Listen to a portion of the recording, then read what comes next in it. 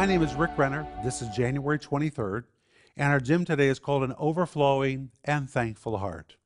And our scripture is 1 Thessalonians 1:2, where Paul is writing to the Thessalonians, and he's telling them how he feels about them. And he says, we give thanks to God always for you all. Give thanks is the Greek word eucharistos, a wonderful Greek word. The word eu describes a good disposition, good feelings, to feel really swell. The second part of the word is charistos, from the word charis, which is the word for grace. It describes something that freely flows. But when you compound the two words together, it's someone who has a good disposition, really good feelings. You, that's the first part of the word, feels really swell about something. And like grace, charis, it just flows out of his heart. He says, Thessalonians, when I think about you, I don't have to try to be thankful. It abounds. It freely flows from my heart. And I thank God for you always.